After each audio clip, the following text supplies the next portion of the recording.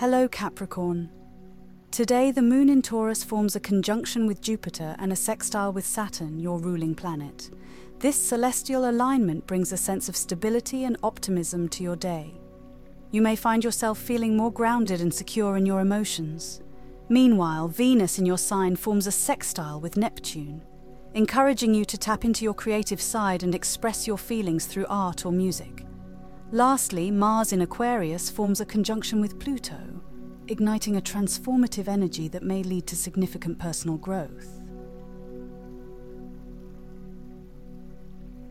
Looking ahead, Capricorn, Venus will move into Aquarius on Saturday, bringing a shift in your relationships and personal values.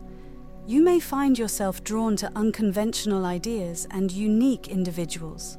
On Sunday, the North Node moves retrograde in Aries, encouraging you to revisit past goals and ambitions.